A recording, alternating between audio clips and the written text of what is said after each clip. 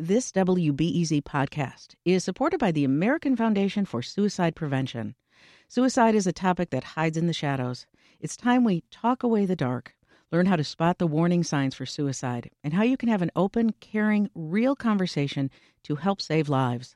Visit the American Foundation for Suicide Prevention to watch the new short film and learn more at afsp.org/talkawaythedark.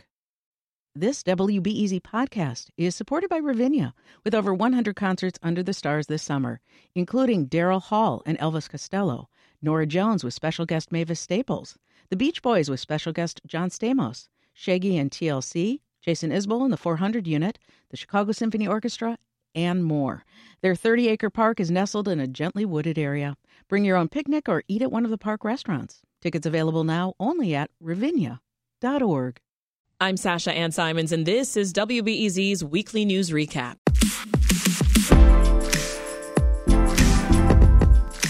It's Friday afternoon, and that means it's time to wrap up the work week by catching up on the biggest local stories. Like the weather. Going outside isn't so much fun recently, is it? A triple weather whammy. You've got the heat, you've got the haze, and you've got the air quality. Where to shelter migrants continued to cause controversy. Neighbors in Edgewater are protesting the city's process for deciding to use a community park district facility to shelter asylum seekers. And a new group of folks may be answering your 911 calls. There's an effort underway in Chicago to add mental health professionals to emergency situations. A policy called Treatment Not Trauma that puts mental health clinicians on the front lines, sometimes with officers, sometimes not. Here to help us go behind the headlines is WBEZ's senior editor for politics and government, Angela Rozas O'Toole, Christian Farr, reporter for NBC-5 Chicago, and John Chase, deputy metro editor for the Chicago Tribune. All right, folks, let's get the bad news out of the way right at the top. Cook County officials shared some disappointing numbers this week. John, what did we learn about the county's budget? Yeah, the county budget, it's the deficit is doubling. I guess the good news in all of this is, at least for now, Tony Preckwinkle, the Cook County Board President, and others are saying that there will not be a tax hike that will be needed or fee hikes. This is all built in because they are going to be paying the 19,000 employees of various Cook County governments more money. We were talking heard a little bit more about the unions. A lot of these unions are obviously represent the employees in Cook County. We've got a lot of union-friendly elected officials, and they are giving a lot of raises out to these union employees.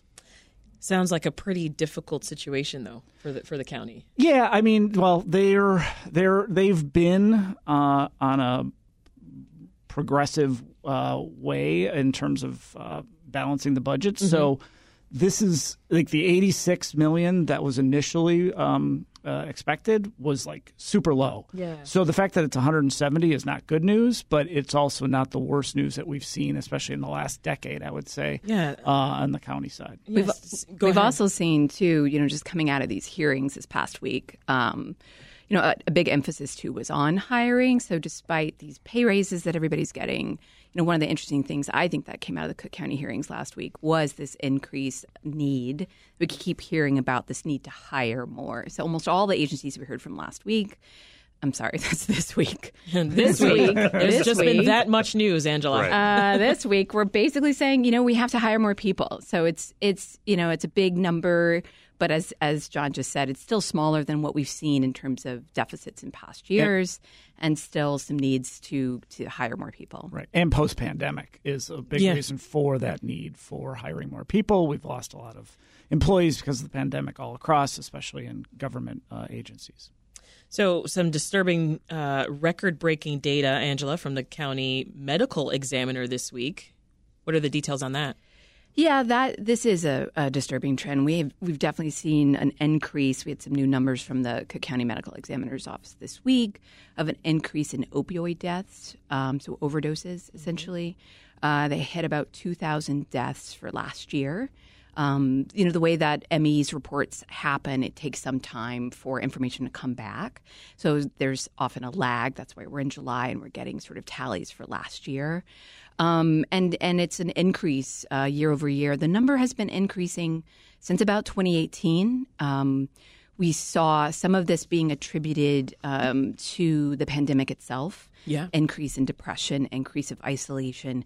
This is a nationwide trend. This isn't isolated to Cook County, we'll say. And it's fentanyl. That's the cause of the majority of these deaths, Absolutely. Right? About 91% of the deaths that the county logged, they found evidence of fentanyl, which is a very powerful drug. And a lot of drug users are seeing this pop up in heroin, for example. So it's a way that street dealers can make a drug more powerful, but it has a highly increased risk for overdoses.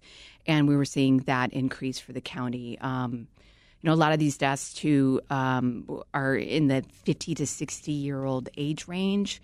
And there's also a disproportionate number of Black males dying of these overdoses as well. Yeah, that's a huge problem. I've covered it on the west side, and there's a lot of activity to try and get test kits out there because fentanyl can take you out in a minute, and people are taking drugs and don't even know that fentanyl's in it. Yeah, 91% of the deaths involve fentanyl. Yeah, it is, as Angela mentioned, this is a national crisis. I think it's becoming more noticeable here in Chicago and Cook County the last few years since the pandemic. Before, you would read about this in Ohio and Kentucky, and you'd be like, oh, geez, that's it's obviously terrible there too. But now we're really seeing it really spike here. Yep, absolutely. Christian, we also had news this week that a retired Illinois National Guard member has been charged with assaulting police during the January 6th riots. What are the details of that? Yeah, the FBI has identified, I believe, and if I'm going to mispronounce his name, I apologize, but William Breyerbrot, and he lives in Sheridan, LaSalle County. And he was there on January 6th, along with his brother, now has been charged with assaulting a Capitol police officer. And I believe he was in a wheelchair. And so they have video of him breaking a window, reaching in, opening that door, confronting Capitol Police, and then assaulting one of those police officers as well. He was in the National Guard, but has been out for a period of time, retired, I believe, back in 2018. And one of the interesting things I think about the posts that were put out by him is he was saying all Obama cronies should be taken, tied to a stack, shot in the head, and adds, it's time for a revolution, French style. Wow. Which is just interesting since the French Revolution was inspired by the American Revolution, but I don't know my history. What do I know? What do you know? What I find fascinating, Christian, is the continued, here we are years later, and the continued arrest of individuals associated with this, including in Illinois. We've gotten a number of arrests. Right. We've got convictions. And part of this is this facial recognition technology, being able to go and find people. I mean, I just think it's fascinating that the government, law enforcement, continues to track down individuals related to the riot, that we are now getting ready for a next election. Right. It just reminds you of how many people were involved in that thing. Right. And it hasn't come off the headlines yet. And how televised and on social media it was that they get pretty much everybody's picture was taken at some point. I mean, that's the world we live in. Decided to go on the gram. Yeah. Right? Yeah. I mean, that's the world we live in. Right. There's cameras all over the place. So you should expect to be captured on one of those cameras. So. Exactly. Yeah. This is Reset. I'm Sasha Ann Simons. We're going behind the headlines in the weekly news recap with the Chicago Tribune's John Chase, NBC-5 Chicago's Christian Farr, and WBEZ's Angela Rozas O'Toole. Remember that you can chime in on the stories as well. Send us a tweet at WBEZ Reset, or you can send an email to reset@wbez.org, and I just might share your comments on the air. So the heat wave, did you feel that outside before you walked in, folks? Just a little bit. Yeah, it's making life a little tough for people in this region today. Many residents are also, though, they're still dealing with damage from those recent floodings, Christian. I know that you've been covering this and you've been talking to folks. What's the latest? Yeah, there was a tour that was done by FEMA, also the Illinois Emergency Management Agency. And Mayor Brandon Johnson was out the other day in the Austin neighborhood where they had a significant amount of damage. Now, if you walk down the street, you really won't see anything. But a lot of this damage was in their basements, and people haven't been able to live in their homes because they've lost water heaters. In some cases, they lost air conditioning. So you're living in a hot house during this heat wave. So he toured the area with representatives from from those agencies. And there's a process that you have to go through because I believe at this point nothing has yet been approved. But FEMA representatives were there. They said there's a process that they have to go through to look at that damage. Looks like a majority of that happened in Cicero, where they've been complaining that there needs to be something done with the water reclamation district. So that's a whole nother story that's kind of been going on with them for weeks. And we had a lot of rain, that weekend going we in, did. That July 4th weekend. That NASCAR weekend. NASCAR got held up because of that. So, people are living in their living rooms. People are living without the essentials to take care of yourself. And, Austin is not a rich community. It's a poor community that is riddled by crime, poverty, lack of resources. Mm-hmm. And I know, Mayor Brandon Johnson, that's where he comes from, the West Side, and he's given a commitment to really help all those communities that have been underserved. So we'll see what happens if we get some federal aid, because it's going to be individual aid. You'll have to apply for that, I believe, individually. So it won't be something that's blanketed. But, it's been nearly a month now and people are still living in these conditions. Goodness. Here's another housing story. Governor Pritzker signed the Home Illinois bill this week. It's aimed at reducing homelessness. I want to play a little bit of what he had to say at the bill's signing. Today we recommit ourselves with the force of this new law to a future where every Illinoisan, no matter what their circumstances were, has a safe place to call home. I found this interesting, Angela. It says that the goal of this bill is to achieve, quote, functional zero homelessness by 2025. What does that mean?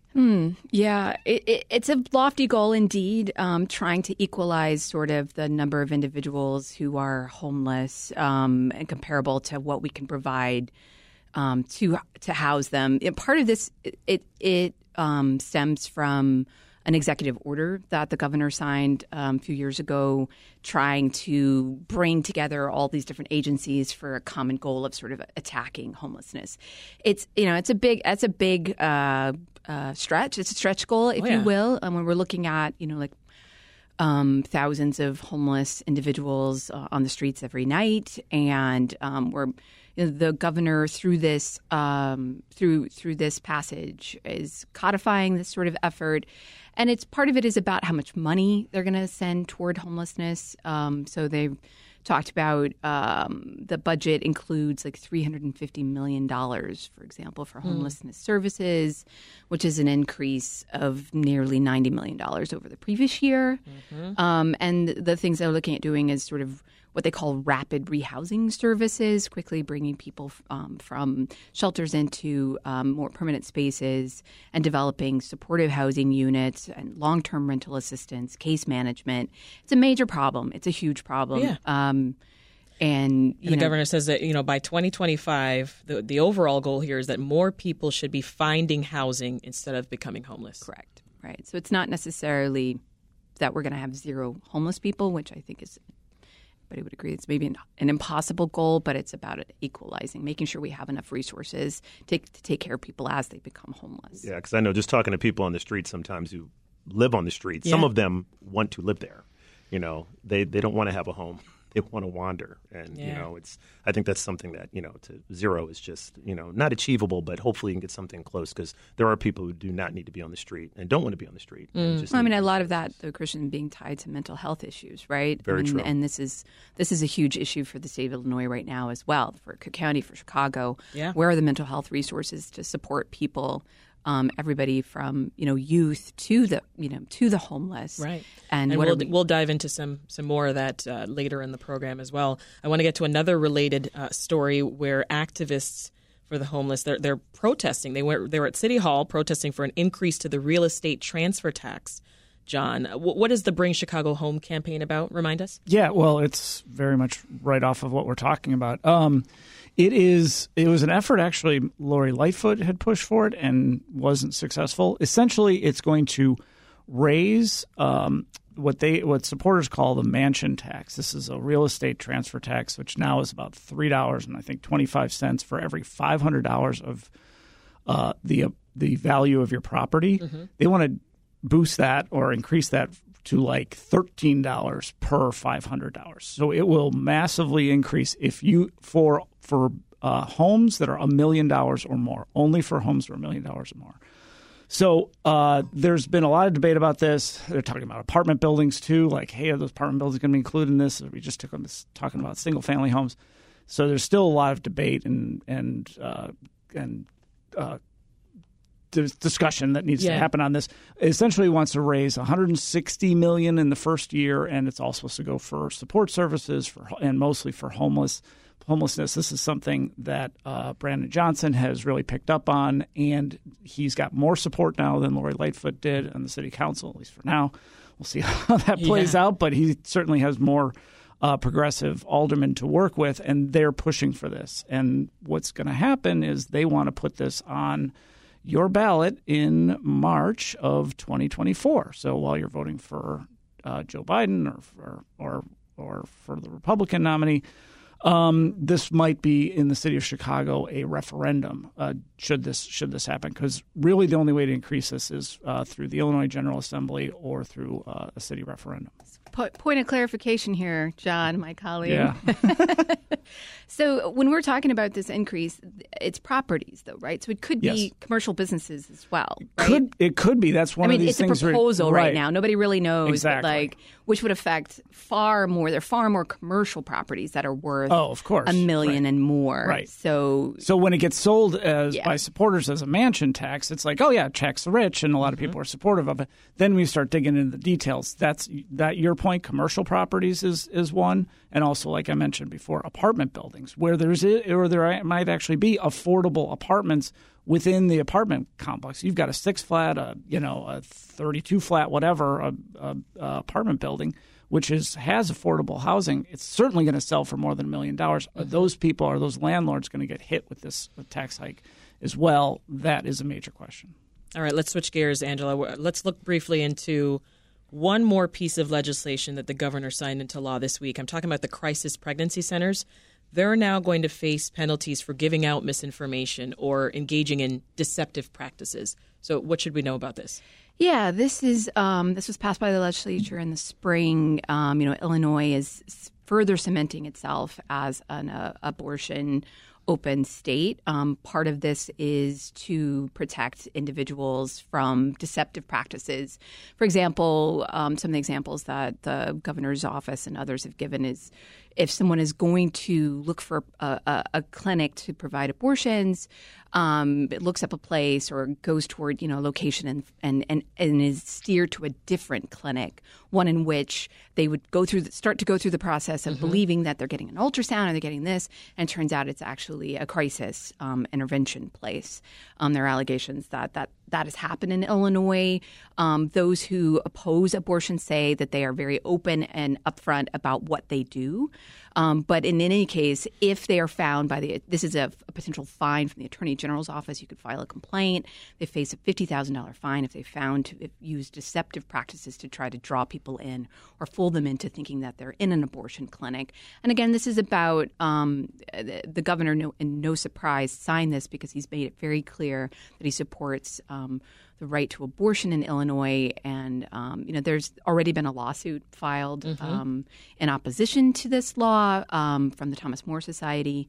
They're arguing this infringes on their First Amendment rights to give information that draw out alternatives to abortion. So we could see this law going through the courts. Oh, yeah. Well, before we break, Christian, a quick update on preparations underway for next year's Democratic National Convention in this city. I know that labor unions, they signed an agreement promising that they will not strike during the 4-day convention.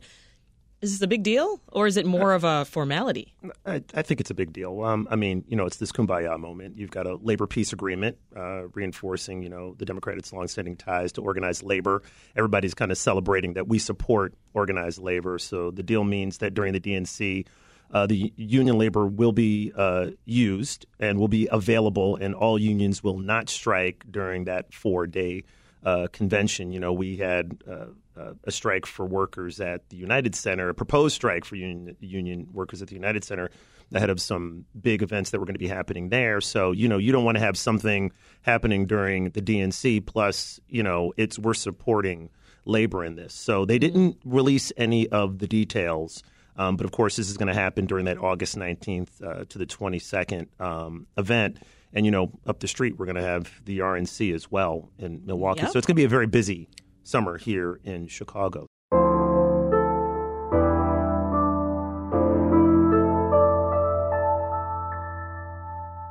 Back now with more of the week's top stories.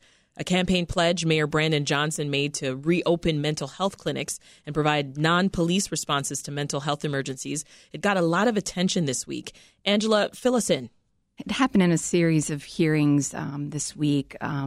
Mayor Brandon Johnson is certainly launching some of his, as you said, campaign promises, starting with treatment, not trauma. So it's a catchy name. It's about providing mental health experts to respond to mental health crises instead of police. This is a part of Johnson's plan to try to remove some of not only the challenges that police are facing trying to manage health crisis moments, but also widen the scope of who could respond, getting people who are professional responders to do this. We had some sort of subject matter hearings, if you will, on this idea earlier this week. And at it, one of the health department officials talked about the number of calls that they've done a pilot program of teams of mental health professionals going out and responding to it. And that staffer was talking about how I want to throw out a number, like 1,000 calls that they responded to. Nobody was arrested and nobody was harmed. And they were talking about this as evidence that this kind of programming works. Ultimately, I also remember the staffer talking about, hey, this isn't my decision, however. This has to be the administration and police's decision about how to go forward with a program like this. But sort of talked about the benefits as they see it of a program like this expanding across the city as a part of Johnson's efforts to address mental health needs. The clinics is a big part of it as well. But the focus this past week was definitely on these sort of crisis teams. Well, Northwestern University physician Eric Reinhardt was on Reset this week. He was talking about the Treatment Not Trauma Community Safety Ordinance. Here's a little bit of what he had to say. Somebody who calls for help should be able to get the kind of help that they need. They did not need an armed police response. They needed somebody who could respond to somebody in a mental health crisis, de-escalate the situation, somebody who is trusted, not somebody who you open a door and find they have a gun drawn and you feel threatened by them. That's not helpful in these scenarios. What else can you share, John, about this ordinance and this initiative? Yeah, well, I mean, it is still in its, I don't want to say infancy, but definitely early on. As Angela pointed out, these were subject matter hearings on the city council. This was something that I think, Mayor Johnson, as he pivots from the defund the police, some of that, which can be very polarizing. This is a little less polarizing. Some police, embrace this idea, especially, if it doesn't take funding away from CPD. So we'll see how this evolves. But it is a cornerstone of his campaign and of his first term of his administration. It also, as we're entering budget season, is going to be something we're going to have to look for to see how much of that gets into his budget and how much of it, is really then follow through. Right. That's a great point. I mean, the mayor says he would pass treatment, not trauma. But I mean, do you think that he and city council members will actually do it? I mean, like I said earlier, he does have more support on the city council. He's got a lot more, progressive aldermen who got elected this in the runoff. So I think there's definitely a sense that at least some, there's going to be some movement toward it. Maybe it starts as, robust pilot projects, things like that, as opposed to, a full swing. You're not going to see that, but you are going to see some movement on that front. Do you think that this treatment, not trauma strategy could significantly change what policing looks like in Chicago? I think so. I mean, I did a story, I don't know if it was last year, with Skokie Police, where they have an actual team of individuals who it's one police officer, one social worker, and they go out and respond to these situations. And, where a police response might be like 10 minutes because we're going to throw you in the back of the car and take you to jail, this response might be 2 hours because you're trying to talk that person down, but then you end up getting them the help that they need. So there's an effort to do that. Chicago Police have the department has that pilot as well. So, it's a different way of doing things. And a lot of major cities are doing that instead of, throwing somebody in cuffs where we've seen people, be severely injured by officers or die. Yeah. Well, let's stick with you here, Christian, because nearly 1,000 migrants are still sleeping on the floor of police stations across this city. Last week, Mayor Brandon Johnson vowed to move them into shelters ASAP. What's the latest? Well, so City Council on Wednesday, some City Council members were talking about there being no rule of law at these shelters, which is sort of the big issue that is going on. They're saying that crime is happening outside of those shelters. And one of the really vocal people in all of this was Jeanette Taylor in the 20th Ward in Woodlawn. And she actually voted to approve that $51 million that I believe runs out at the end of this month because it didn't last that long. Right. But, she had some migrants coming into Woodlawn, into an abandoned school. And a lot of her constituents pushed back on that. They didn't want migrants there. But now the big issue is there's crime happening there, and there's really no response to it. Alderman Brendan Riley, 42nd Ward, Streeterville, two completely different, socioeconomic places, says he's got the same problem as well. So they were hoping to have some sort of special city council meeting to address how we can handle this in terms of the crime that happens in front of those shelters, because it is causing many residents to be against migrants coming here. Mm-hmm. Since August, we've had nearly 12,000 migrants brought here to the city of Chicago. Yep. And it's really a stress and strain on the resources in the city. And you can't even take care of, we were talking about the homeless problem. We've got that problem as well. Where does all of that money come from? We're still getting new people every day. Every day. City officials announced a plan to let nonprofits operate some migrant shelters. John, how is that going to work? And do you have any idea how they'll choose which nonprofits to work with? Well, they're asking the nonprofits to sort of start to apply and step up, volunteer. Yeah, right. And the nonprofits want to get involved in this. And so we're going to see this is early on again in this. I think this is compared to a year ago where it was literally day by day. I do think there's been more planning that's been going on. Brandon Johnson was able to, there was a big runway before he took over. So I think, his administration is trying to take a little bit more of a holistic approach as opposed to the Band-Aid approach. And that's not necessarily a slam on Lightfoot. It's just sort of what the situation was. Mm-hmm. But what I would say is, this nonprofits is another possible tool to have the nonprofit, because the city of Chicago doesn't want to take on this responsibility day in and day out. That's not, that's not what the city of Chicago is built for. So we'll see. They have to do vetting of these nonprofits. They have to understand where they're coming from. They have to make sure the funding's appropriate. They have to oversee the security. I mean, there's a lot of questions about how this would actually get implemented, which is not something you can do overnight.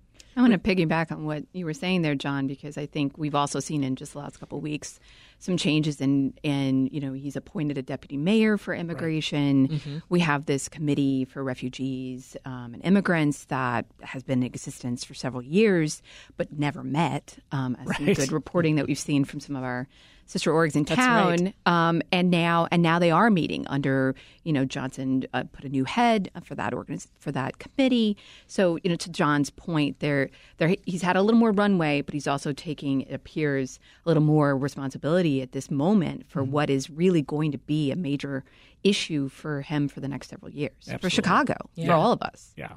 Chicago just designated its 15th emergency shelter for migrants.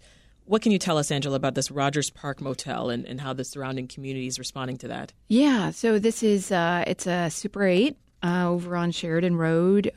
They can house, a few hundred arrivals in the coming weeks. It's becoming a migrant shelter. Alderman Haddon, the 49th, is supportive of this. They've got private rooms, individual bathrooms. They signed a contract for this through the end of this year. Don't know how much it costs. I don't think they were able to provide that to reporters who asked. But it's a part of, as we're discussing, this expansion of sites to house migrants. Mm-hmm. When we're looking at, as Christian said, nearly 12,000 migrants have arrived since last year. So I think there's more than a dozen city sites, including colleges and schools and churches, all serving as these temporary shelters as the city continues to try to figure out more permanent ways to deal with it. But I think it's interesting that the city and organizations are looking at these sort of former inns and sort of motels that haven't really gotten – we saw a lot of this during the pandemic where hotels and motels that weren't getting any service became places for people to stay when they had COVID, for health workers. And now, to be thinking about the housing stock, the business stock in our city as potential places for expansion of city services. You've already got a room, you've got a shower. So it seems like this is a smart way, at least in the interim, to place. Definitely seems like a good temporary solution.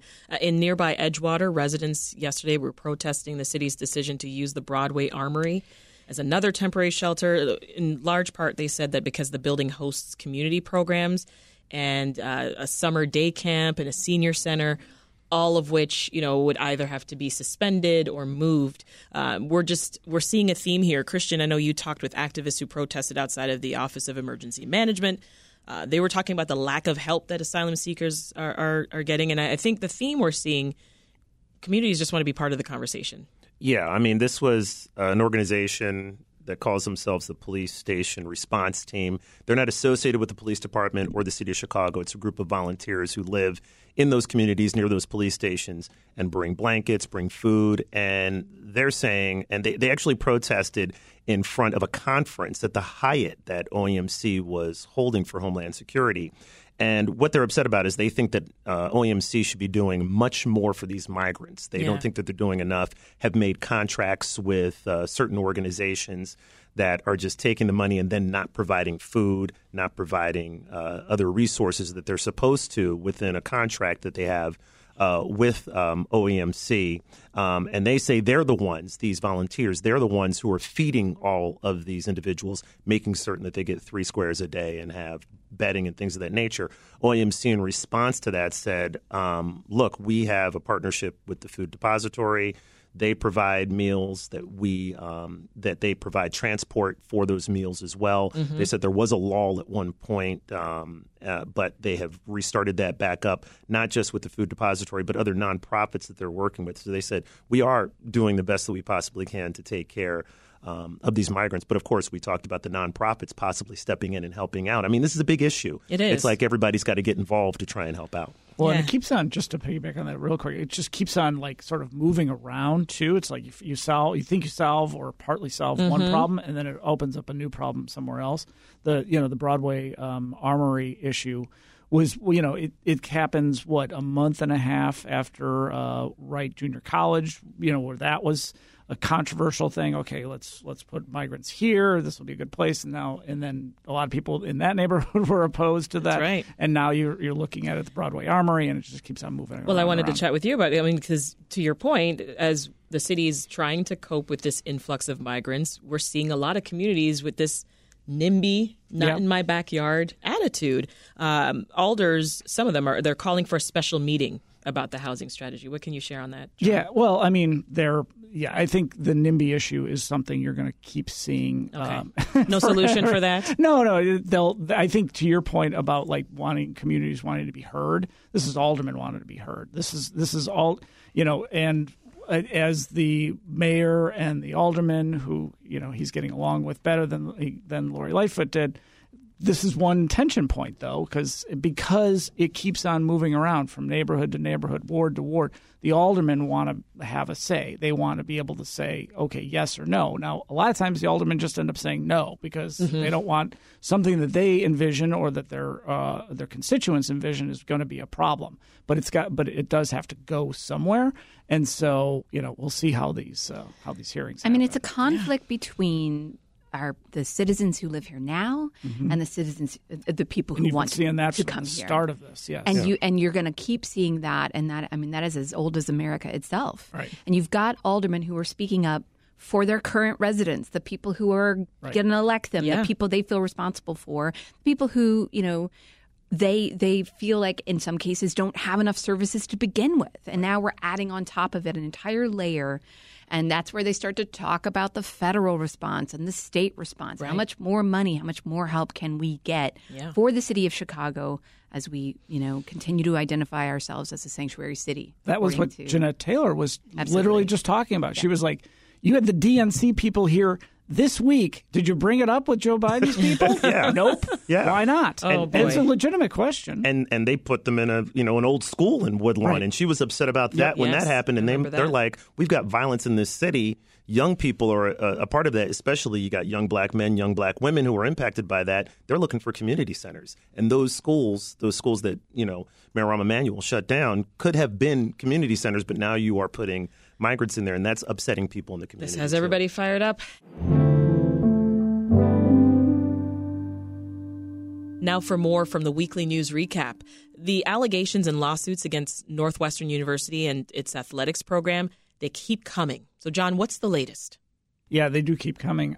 So we have, obviously, most of the focus has been on the football team, and that's been significant. There's, I think, 4 lawsuits that are related to the football team.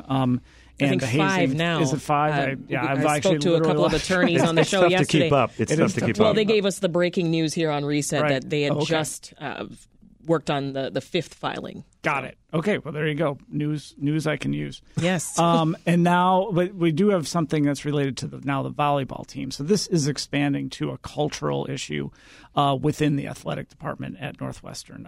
In this case, it's a volleyball player. She identifies herself as Jane Doe, and she said she was physically harmed to the point of requiring medical attention during a hazing incident in early 2021.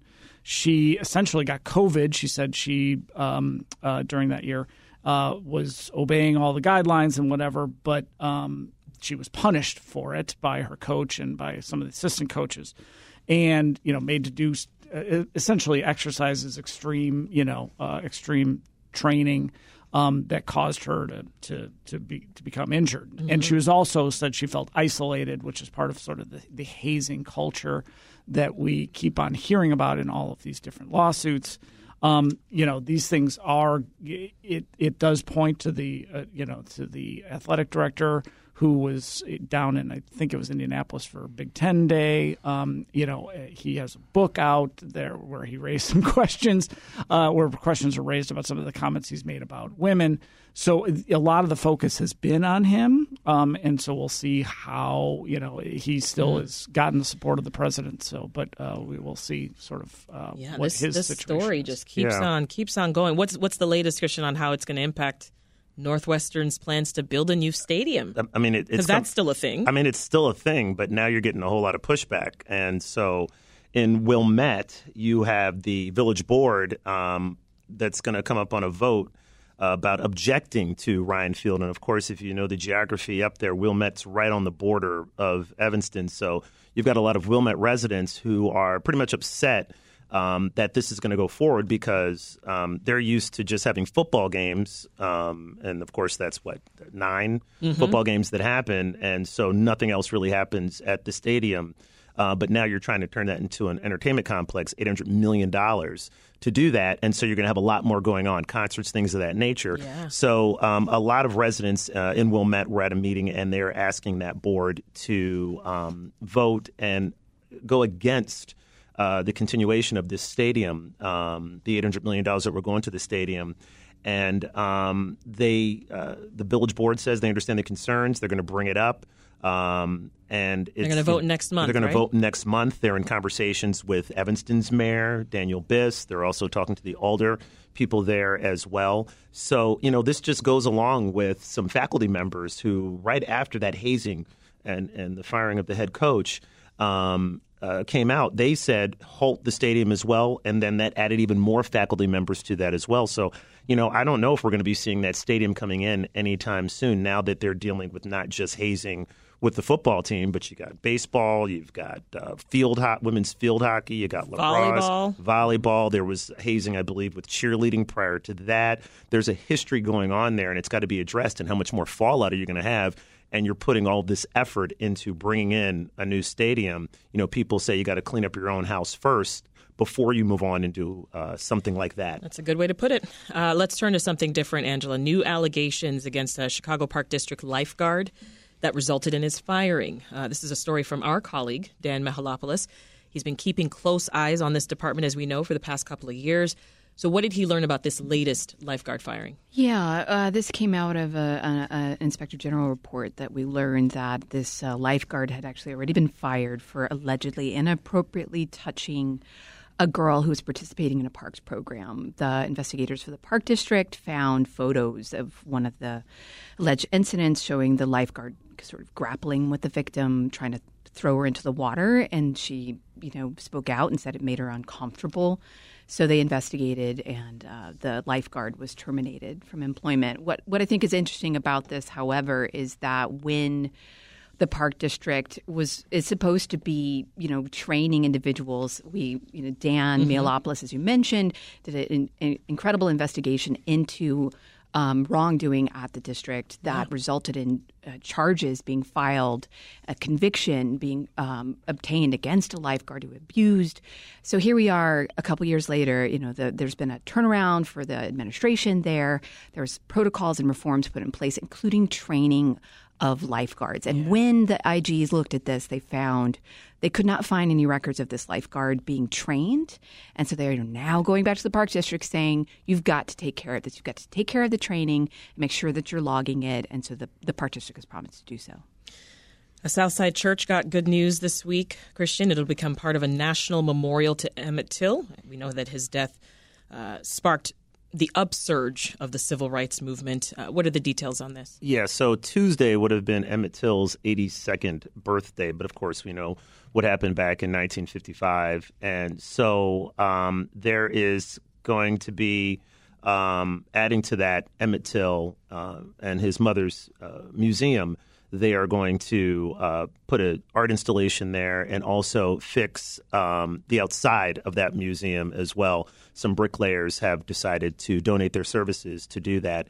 And then it was just a big celebration, bringing community together in that neighborhood. And right around that same time, President Biden announced that there's going to be 3 national monuments in Illinois and, of course, in Mississippi, where all this happened, to mark, this devastating mark in history that helped to really ignite the civil rights movement at that time. So it's a great way to remember.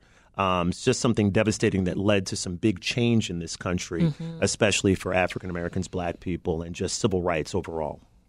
Let's take a moment, folks, to remember a local legend in hockey, Rocky Wirtz. John, tell us about him.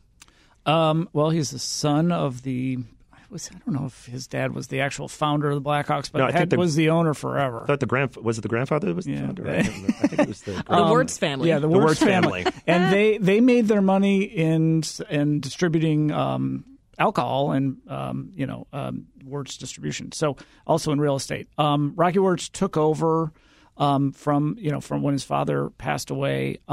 And really did sort of turn the Blackhawks around. They ended up winning 3 Stanley Cups. He also had a bit of a divisive, end of his tenure.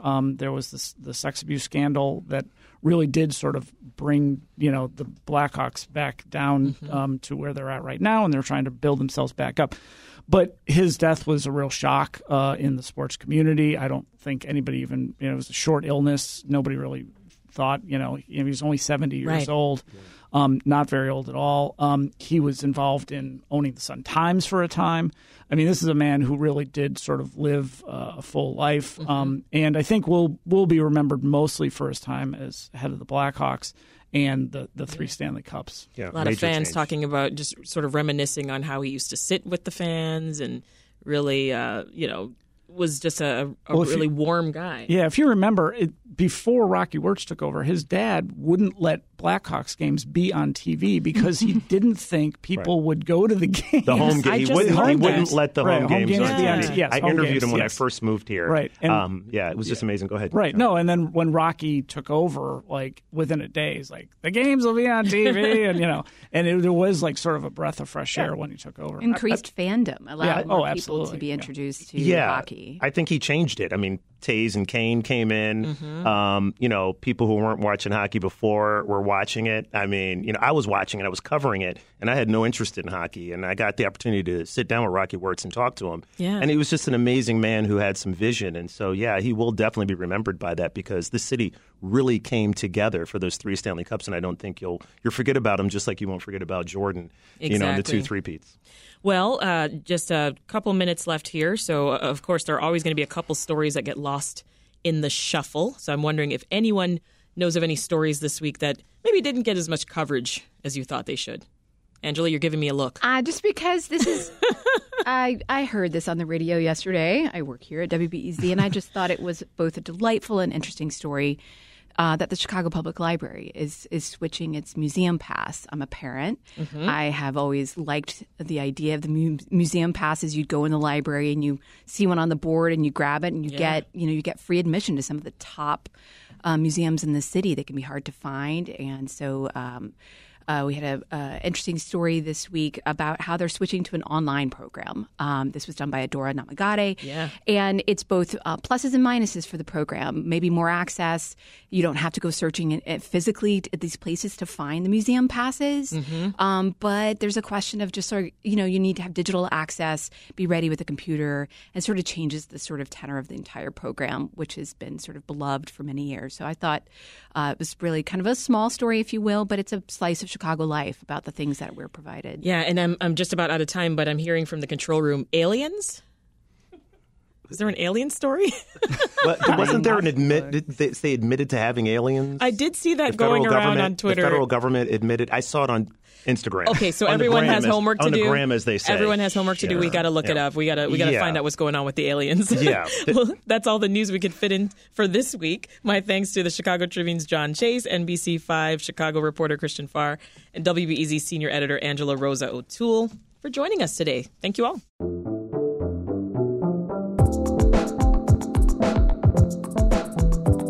This episode of Reset was produced by Andrea Guthman, and it was edited by Andrew Merriweather and Meha Ahmed. Get the recap every Friday by subscribing to our podcast. Next week, we'll have a fresh panel of local journalists breaking down all the news that you need to know.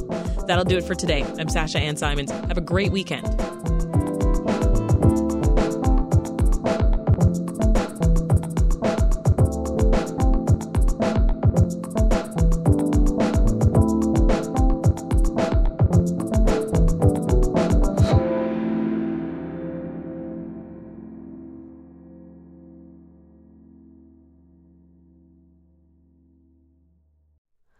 Hi, it's Terry Gross, the host of Fresh Air.